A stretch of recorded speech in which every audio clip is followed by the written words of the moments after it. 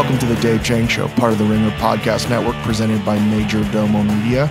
Today's episode is a special pre-opening Diaries Volume 2 with Unjo Park and the opening of Kawi restaurant on the 5th floor of Hudson Yards. Apologies for all the background noise. We recorded this during the construction a couple weeks ago, right before the birth of my son. So there's fire alarms, there's orientation, there's all kinds of shit going on in the background. But we didn't really have any time. So we took about 45 minutes of Joe's time, and we're really lucky to get any of Joe's time to convince her to record again. She's going through so much right now. And a lot of Joe's struggles right now are around her identity and the identity of her food as a chef.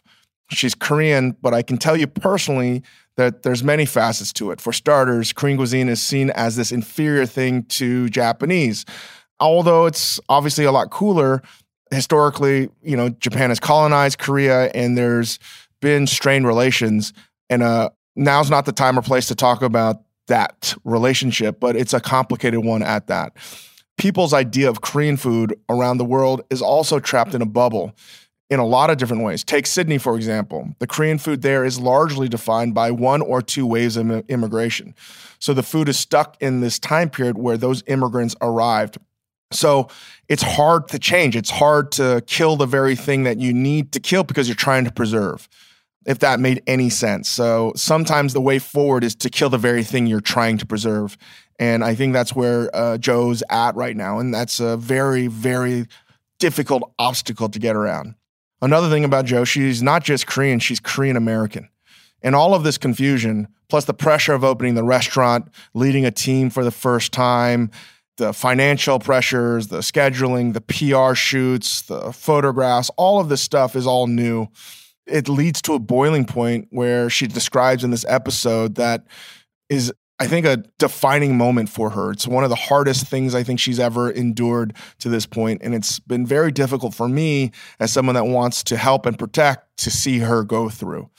Ultimately, though, it's also thrilling because you get to see Unjo figure out in real time all of these problems and trying to prioritize the things she needs to figure out. It's also scary as hell. Anyway, I think you'll hear the second part of this podcast and understand what I'm talking about. It was incredibly refreshing and fresh for us to go over, to talk through what just happened not too long ago. This was literally 10, 11 days ago, something that we're still going through. Every day is a conversation similar to what we just talked about in this podcast. So I'm glad that we got it out of the way. I'm really happy that Joe's learning to communicate this about who she is, because it also not only adds to her responsibilities, I do believe it's cathartic for her and for me and for our entire team of Kawi.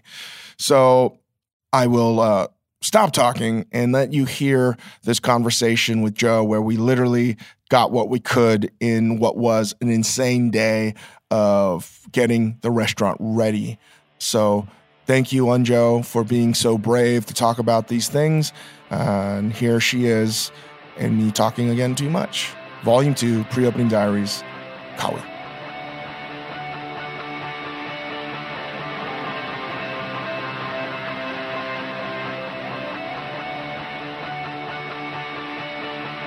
Let's go back to the first 72 hours of moving into this restaurant. Mm-hmm. You practice with JJ and Josh, keeping in touch with your team, recipe testing. You guys cooked a lot, getting work done, looking really busy. Looking real busy. What's the difference between real busy and getting shit done? I think you have so much in your mind that you can't focus on one dish at a time. You're just trying to do everything at once and you don't get anything done. I think that's like looking busy. And where getting shit done is like you plan out, take one step at a time and get shit done one at a time. Knowing you're going to fail. Fail or not. Hoping it won't fail, but knowing. You're totally cool. Yeah. Failing's actually good. Mm-hmm. I learned that this week. You have to fail to succeed. And from my vantage point, as busy and sort of not even involved that much, you guys were doing stuff and making dishes to fail. Mm-hmm. I think that's the mindset that it's very obvious or natural for them to be like, oh, of course I want my food to be good and be successful. Like, you don't want to fail. But like, I don't know, like we talk a lot now with our managers that just put it out. Don't calculate it, just put it out and then we'll discuss later. So that's why I think after that, a lot of dishes are coming out now. Because it wasn't. There was like a real writer's block almost, right? Right. And I think, without speaking out of turn or too much, a lot of it was you being just fucking overwhelmed. Mm-hmm. What are you being overwhelmed with? Everything. Like cooking, menu, dealing with managers, emails. Scheduling, right. Ordering. Mm-hmm. I want this ingredient, but I can't get it because they don't want to deliver it. Mm-hmm. I want to use Korean ingredient, but I can't source it. Like all the stuff. And you've been actively sourcing ingredients for how many months? I would say I started like 4 months. 4 months? Yeah. And you've been trying to make your own ingredients now to get ahead. Mm-hmm. So like building a surplus of the stuff that you can make, you know, it's been a lot. Mm-hmm. Still having a private life. And then gearing up for something that you're scared of. You've never been a sous chef? Never. Have you been an executive chef before? Of course not. You've been offered the opportunity to be a chef or a sous chef somewhere. Yeah. And you've turned it down. Yep. And you've always left the restaurant that offered you one of these positions, right? Yeah, I think for the restaurant, they shouldn't have someone they can grow. So I left. Because you knew that was time for me to go. I learned what I need to learn. Right. And I know you, and I was like, you know, we've talked about this in the past. I was like, oh, Joe can't leave something if she knows how to do it. So we're going to give her something that she's never going to know. The more you work at this, the less you're feeling confident that you're going to know anything. Mm-hmm.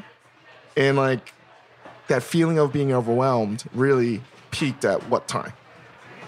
I would say after your first tasting with you. Here in this, and when we moved in. Yeah. And in my head, like, oh, the menu, it looks pretty good. But realizing that there was no love to the menu that we wanted to do. And just looking at the menu, it was created to impress someone. It wasn't for Kawi. And realizing that we weren't on safe spot. Like, we were actually like downhill. What do you mean? I think it's just my mindset that for me, like doing this menu was like, I have to put shit up on the menu. Like, it wasn't personalized. It wasn't you. It wasn't my menu. It was more like what Dave would like, what foodies might like. It was menu for someone. It wasn't menu for me. It's a really hard thing to see, right? Because you're like, what do you mean? I've been doing this for months, a year. How the fuck have I come to this realization that I'm not doing what I want to do? When she's saying this is the dish that I want to do, yet you're still saying it's not who I am. How can you explain that? I think the biggest part was when after the first tasting with you, it went bad. So how bad? Real bad. Like, you set me down privately to talk to me. And you said, your food tastes like fear. And that really got me thinking. I was like, what have I been cooking? Or how have I been cooking? Like, am I really cooking? And when you said, cook like you're gonna cook for your grandma. Just like cook for your family, like cook with love. I was like, wow, like how can I forget that? Like the most important thing about cooking. That clicked, and the next day. Wait, what happened that day? Later? Because it's now like 11:30. You've been cooking all day, moving shit around. Not only, it's just crazy. Like you're literally like moving shit, like unpacking stuff, sorting everything out. You have new people coming in. It's madness. The worst possible scenario is, oh shit, I got to do a tasting right now in the kitchen that we're just breaking in. Not optimal conditions. So after that conversation, I was really embarrassed as a cook. Losing that most important thing about cooking is cooking with love and care. And losing that, it really broke me. So I felt so bad. I'm really glad that we had that conversation. So after the conversation, we went to the kitchen. And It's now about midnight. and then we start cooking. You're like, just cook whatever you want to cook. So I made stinky soybean stew. And why'd you make that?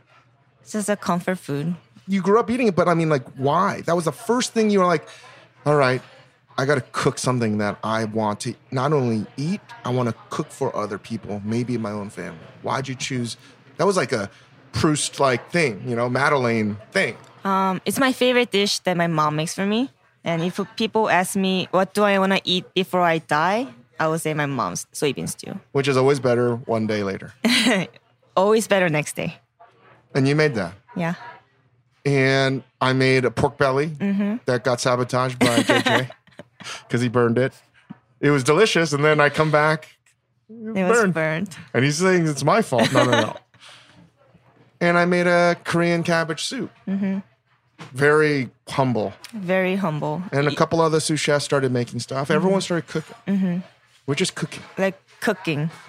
Not R&D, like cooking, like real home cooking.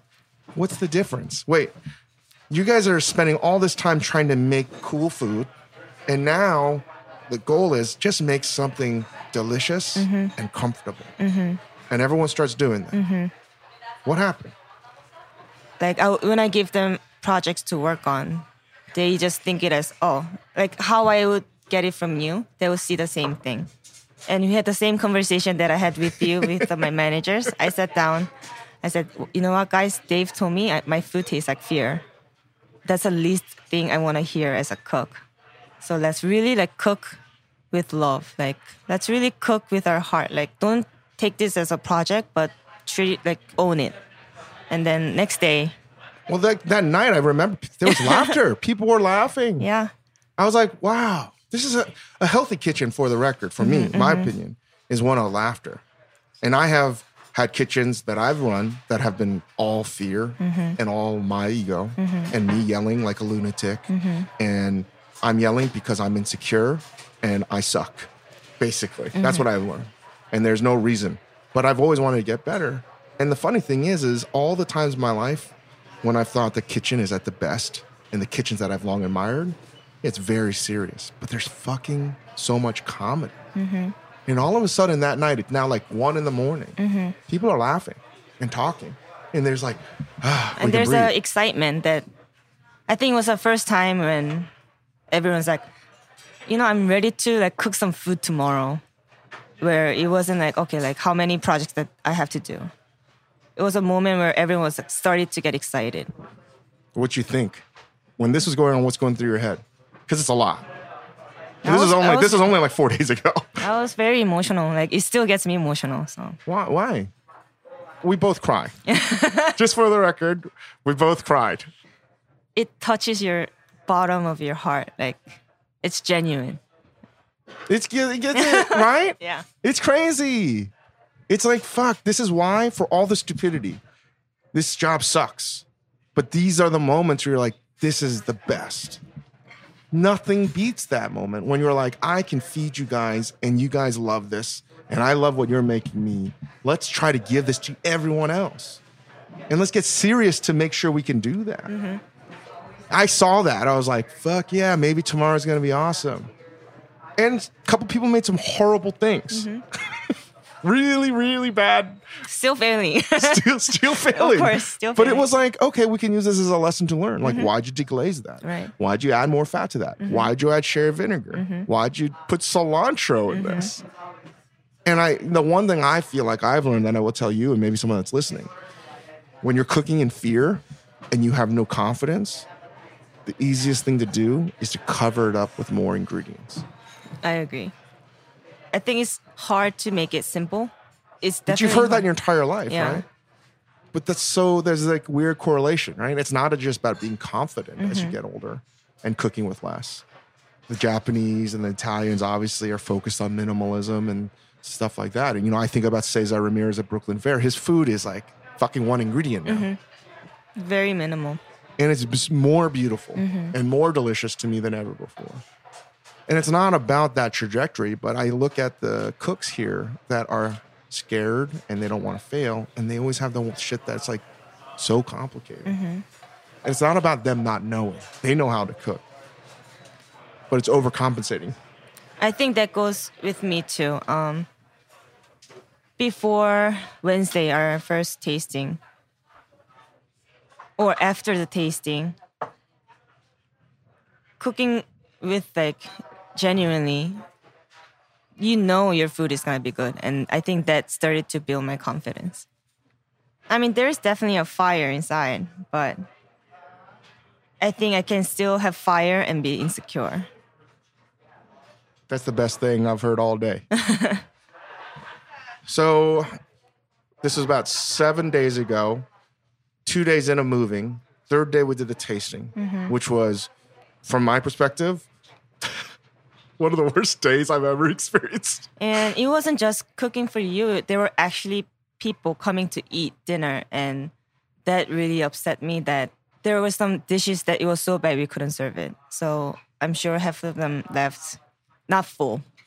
I ordered pizza. I know, that broke me really bad. And I did it for two things. One, not to be a jerk, but to prove the point that, like, even though it's just a tasting and they're guests, we have to feed them. And it's not about ego. Yeah, it is, but it isn't. But we can't lose sight of, like, just trying to make something simple and delicious. And there was a couple of dishes that I could not believe were being instructed. The salmon, potato, creme, I don't even know what was happening. And I'm embarrassed because I was like, I lost my temper. I was so mad. And I was like, God damn it. I hate it. I try with all my heart not to fucking freak out. But it broke me. When I saw that dish, it broke. I mean, I couldn't believe it. And then I realized no one's trying to make this food bad. It just showed to me that, like, I have to figure out how to communicate it better. And I walked away. I left, and I was so upset. And mostly upset at me, just so you know. I was so fucking mad at myself. Because I just wanted to make sure I was there to not let that happen. And then, like, coming back and walking back to the kitchen, because I left, like 30 minutes later, it's like, this needed to happen. This needed to happen. Needed to happen. We all needed to experience it. And I'm glad it happened.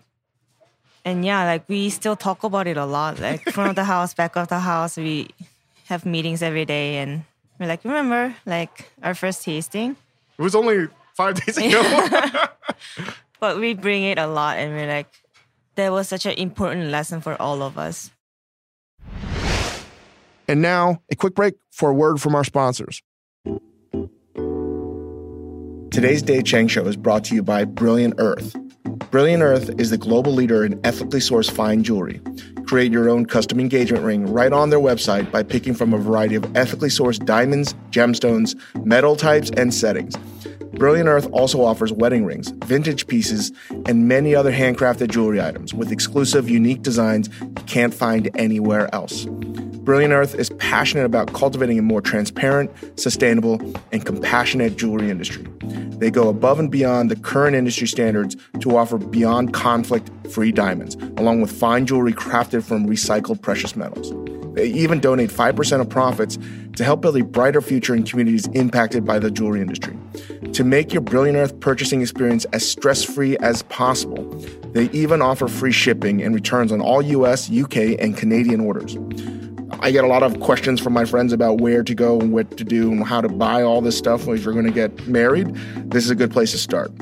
From now until March 24th, you will receive a complimentary pair of diamond studs with the purchase of an engagement ring. To see terms from this special offer and to shop all Brilliant Earth selections, just go to brilliantearth.com/Chang. That's brilliantearth.com/Chang. And now, back to the show.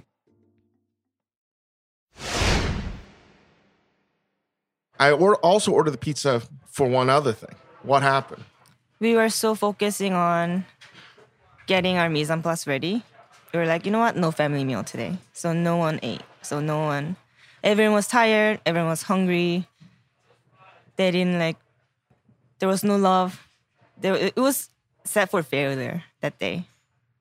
And we failed.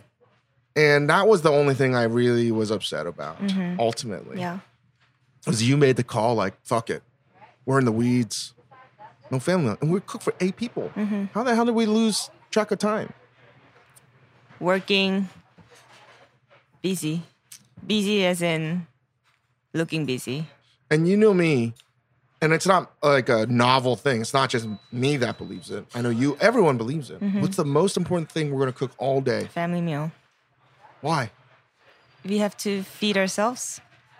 I see family meal as like most important thing, and I tell all the cooks that take your time to make family meal. Like you're cooking for like someone you care about, and it shows what you cook. So do you think that there's been a great chef, maybe there has, that made shitty family meal? No.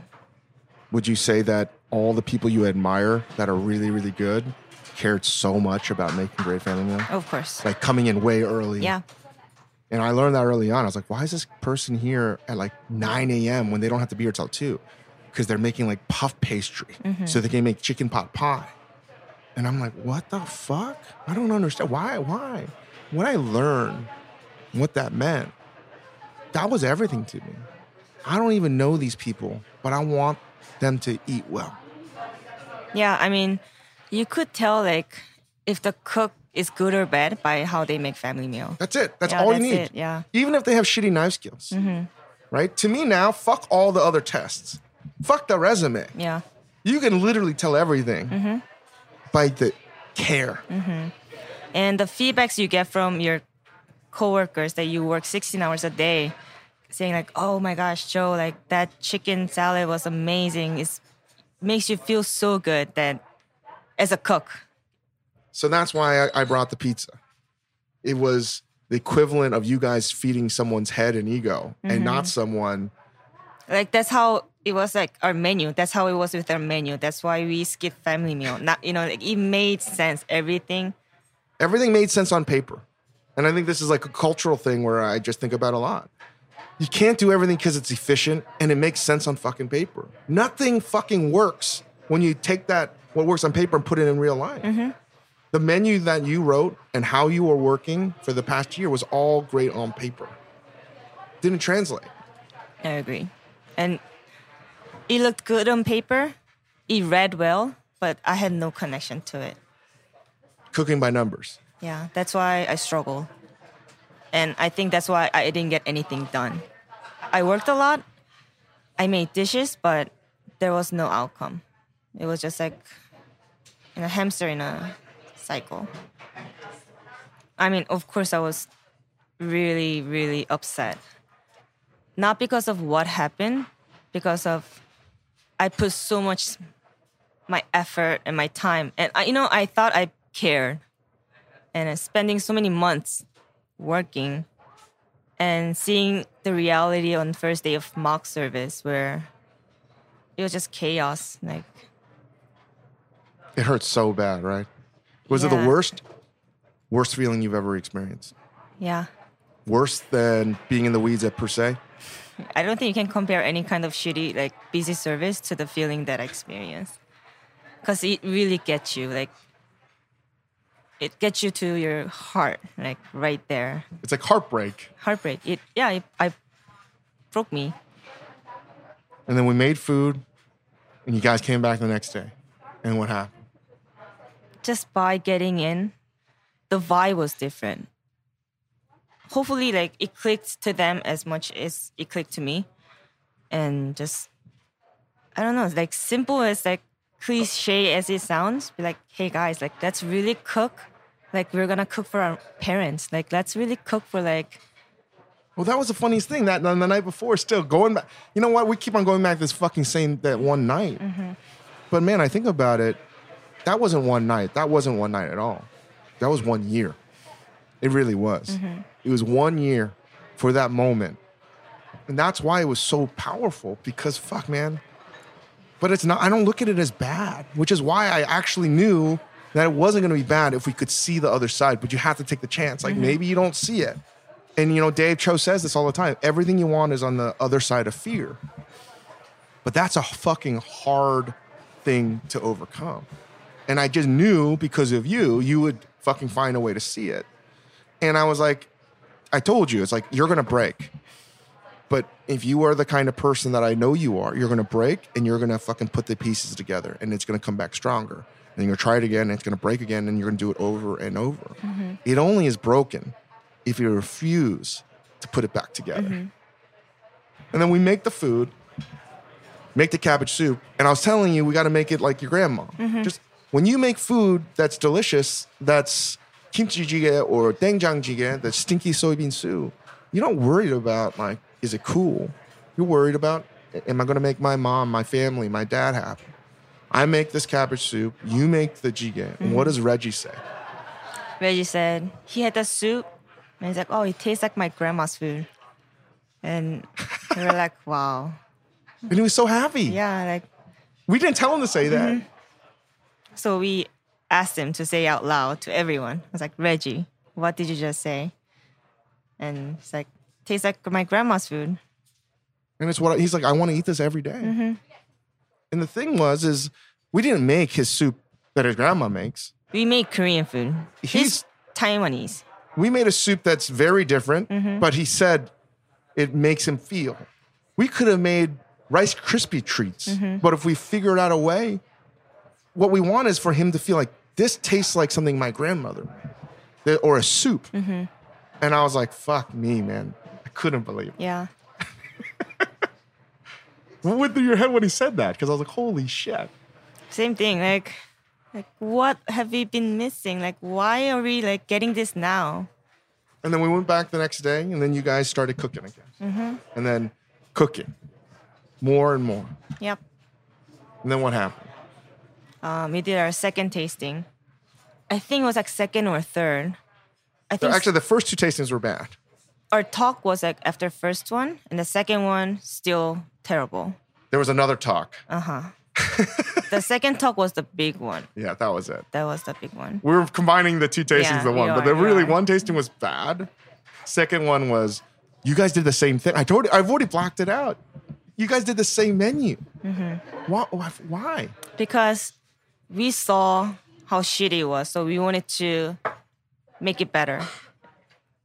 We wanted to just continue, like, you know what? Well, this wasn't good, so let's make it better tomorrow, and maybe we'll have better service because our food is a little better. Yeah. Then the third day, I got in. You guys already got in early, and I see you guys, and I I smelled it. Mm-hmm. That third day, what was changing? Well, we had a whole meeting on Tuesday night with front of the house and back of the house. I had gone home already. Mm-hmm. Planned out what we were going to do, treat it like a real service. And I think just talking honestly to each other, figuring out what's in my mind and what's on their mind, just being brutally honest and see what we can improve. And then we created a menu that it was our first time making it, but we knew that it's a fucking good dish. So everyone came in, created like 2 to 3 dishes each, and it was really successful night. Food was good. Everything was tasty. Service was good. It was smooth. Everyone was happy. And Sarah, it was actually Sarah that ate that night. She came back to me and she said, "You know, Joe, like, I tasted your love." And we didn't tell her to say that. No, like, that's fucking crazy. Yeah, and she made me cry again. So she really said that? Yeah, so amazing. That got me really, really fucking happy. Love Sarah's the goddamn best. Yeah, I love her. Really? Mm-hmm. We're so lucky to have all these awesome people. I didn't know she said that. And then next day, you start putting some dishes on. I can see the confidence. I can be like, yeah, I can fucking do this. Mm-hmm. Fuck you day. Now it's like the fuck you day that I wanted. It's like, fuck you, motherfucker. I got this. Step off. Don't be in my fucking kitchen. And now your focus and purview is different. You're not making it. I could see it. You were like, hey, I want you to do this, this, and this. But if this happens, this happens, this happens, expect that. I was like, what the fuck, Joe? All of a sudden, boom, you're the fucking chef you want to be. I'm getting there. Yeah, but you're getting there. Mm-hmm. Before it was like, you're trying to do everything yourself. You're cooking everything. You're not explaining anything. You're like, ugh. Because I had zero confidence. That's why I had to do it my own. I couldn't explain it better, like, or have enough confidence, be like, this is what I want. This is how it should be done. But I think feedback from Sarah really helped me to cook differently. And not do everything yourself. You're doing this right now. The whole fucking team's in there doing what they need to do. And the hardest part is letting go. Yeah. So you can teach. I mean, even now, I still have to tell myself, like, let go. Or I have to remind myself, or I'm going to still try to do it. So I have to keep reminding myself that let them do it and figure it out. But you have to let them do it, I think, knowing that you already know what they're going to do. That's the hardest part. And what they're going to do might be a total fuck up. But you still got to let them do it. Yep. Our second mock service, no meetings. Why? There's no organization. It was total shit show. And after that, we have one in the morning, one just myself, Chris, who's CDC, and Reggie, who's executive sous chef. And we have one pre-service, and we have one recap at 9. And it's all these little things. Like all these new cooks are coming in. It's almost like they have to pass their driver's test. These are the standards that we want you to have. From writing on tape to wrapping things in plastic. This is how we sweep. This is how we mop. These are the things that we have to get better at and do. But it's not there. We're going to make mistakes. We'll falter. But I can see it happening in one fucking week. And that's why I actually love this part of the job. But just like 72 hours ago, I was like, what am I doing? This is so dumb. This is so fucking stupid. Now I'm like, oh my God. Like last night I said, oh my God, I can now support my wife when she gives birth. I feel okay. I can go. I can go. It's like I could die. You know, like till last week, I really struggled. I hated my life. Like we talked about it last time. I wish I got hit by a bus. I don't know. I don't know how whole thing can just change in one day. I don't know how, but something changed. Something clicked. Like magic. Like a light switch. Right. And I was like, oh, I think I kind of get it now. And it was actually like excited to go to work next day. Like, I'm excited to try this dish. Yeah, it just happened just like that one night. Amazing. And you know, it's not one night. And I think we have to be honest about that. And we can't look back at what's happened in the past and be like remorseful or regretful. Because that one night doesn't happen. That's like overnight success, that's bullshit. You know, that's like saying this slice of prosciutto that's been aged fucking 4 years, that's delicious and you just sliced it. No, that's bullshit. No, I mean, there's over many months and days. Months and days that built up to that point where I needed that 6 months of struggle to be like, oh my gosh. And that's the fucking magic, man. And what you're editing out when we first started this process, you were editing out the suffering, the pain. Yep. Because all you wanted was the joy. Of course. We want to jump straight to fucking go. Yeah. And that's what sucks. But that's also weirdly what's beautiful. You know, and I got on this weird tangent trying to explain to you, this is like fucking The Birth of Tragedy by Nietzsche. This is the Apollonian versus the Dionysian. And maybe one day we'll fucking talk to someone that can talk about this, not me. But I was like, man, to truly know why we do what we do, we can't just fucking have the good. It's not the necessarily bad. But I really believe, Joe, that all that suffering and the trials that you've gone through, that was necessary for you to be in that moment, to have that light come on, be like, yeah, I got this now. Because I didn't see it before, but the only way I was going to see it is by going through all that shit. Of course. If I didn't have that 6 months of experience, there would have been no like, oh moment. It would be like, oh. So we got to go because there's a lot of fucking people. Yep. And you got to be a chef. All right, Joe. We'll catch up with you again. Yep. Maybe a month or two in. Thank you, Dave. Well, that was our conversation with Unjo. We had to end it because we had to deal with so many issues that day. We're going to continue these conversations with Unjo Park. Really am thankful that she's been brave enough to talk about a lot of these things. It is not easy. And I am so grateful that she was able to like sort of bare her soul a little bit about all of her fears about being a chef for the first time and being as transparent as possible. Not easy to do. And I think it's a testament to her character of never giving up. She's one of the toughest individuals I know, besides being incredibly talented and gifted at cooking. She's finding her voice. One of the things that we didn't talk about, but I wanted to talk about because it's something that she's learning, is something I joke about quite a bit, is the Holy Trinity in a kitchen. What I believe is a sort of fundamental thing to, I think, managing in a kitchen or having these roles.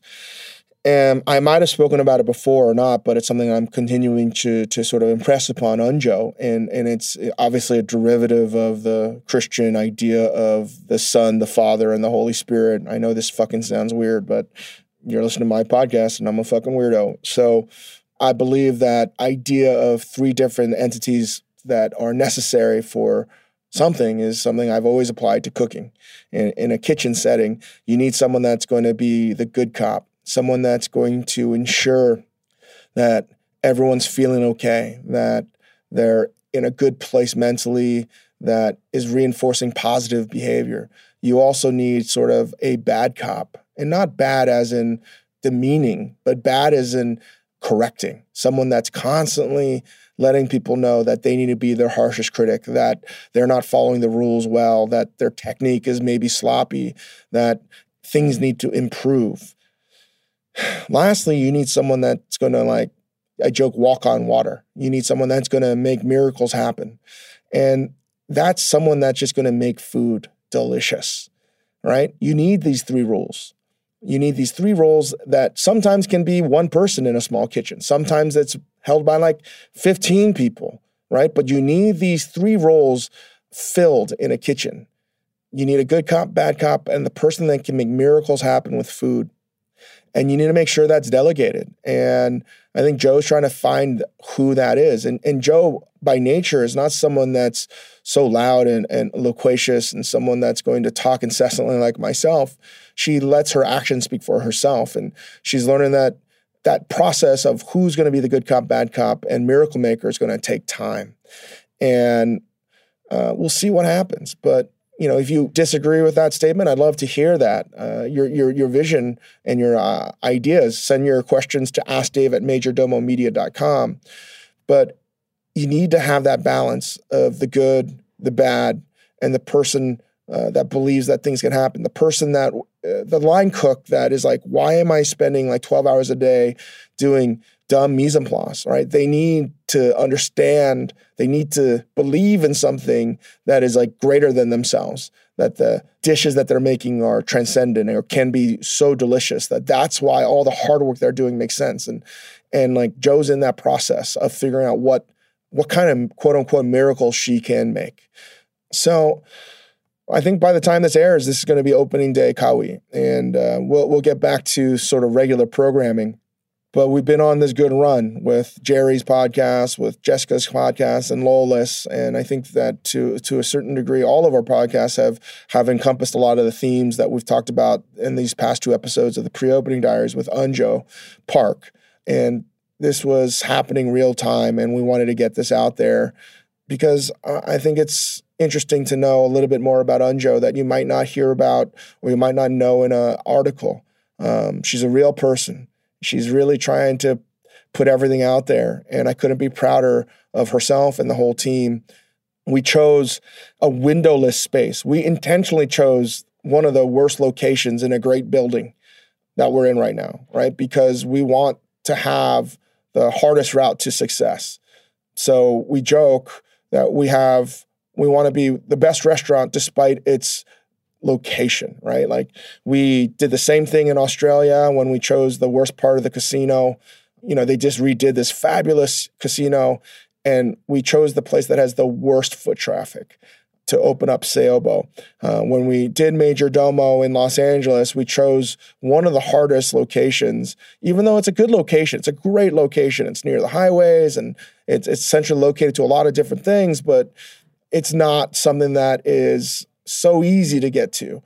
And I think that we have to work harder to deliver that customer experience. And in this new massive complex that has all the bells and whistles you'd ever want. We chose a location that, while it's a great location, we chose the one that doesn't have the fancy bells and whistles and the awesome views that a lot of our peers do in this building. We chose a place that has no windows because we want to like work out of this location, and we want to set the tone and over deliver, right? That we can still have the best experience without having a beautiful view. I think the restaurant's awesome. I think the staff is gelling. It's going to take time, but we're going to figure out a way to make it work. And I'm excited. I'm going to shut the fuck up, man. I got so many other things to do. Thanks for listening, guys. And mostly big shout out to Unjo Park, her family, and the entire team at Kawi and the entire organization of Momofuku that supported her. You might have heard a lot of names. Hopefully we'll get them on this podcast one day to talk about this, because it really takes a small village to get this operation running. And we've done a lot this year, and hopefully we'll be able to excel at high level. And if we don't, we're going to find a way to make it work. And big thanks to the whole team of Hudson Yards for giving us this opportunity. And let's see what happens. God bless. Give us 5 stars on however you rate this thing on iTunes or Spotify or whatever. Stay tuned next week. Send more questions to AskDave at Major Domo Media. Thank you.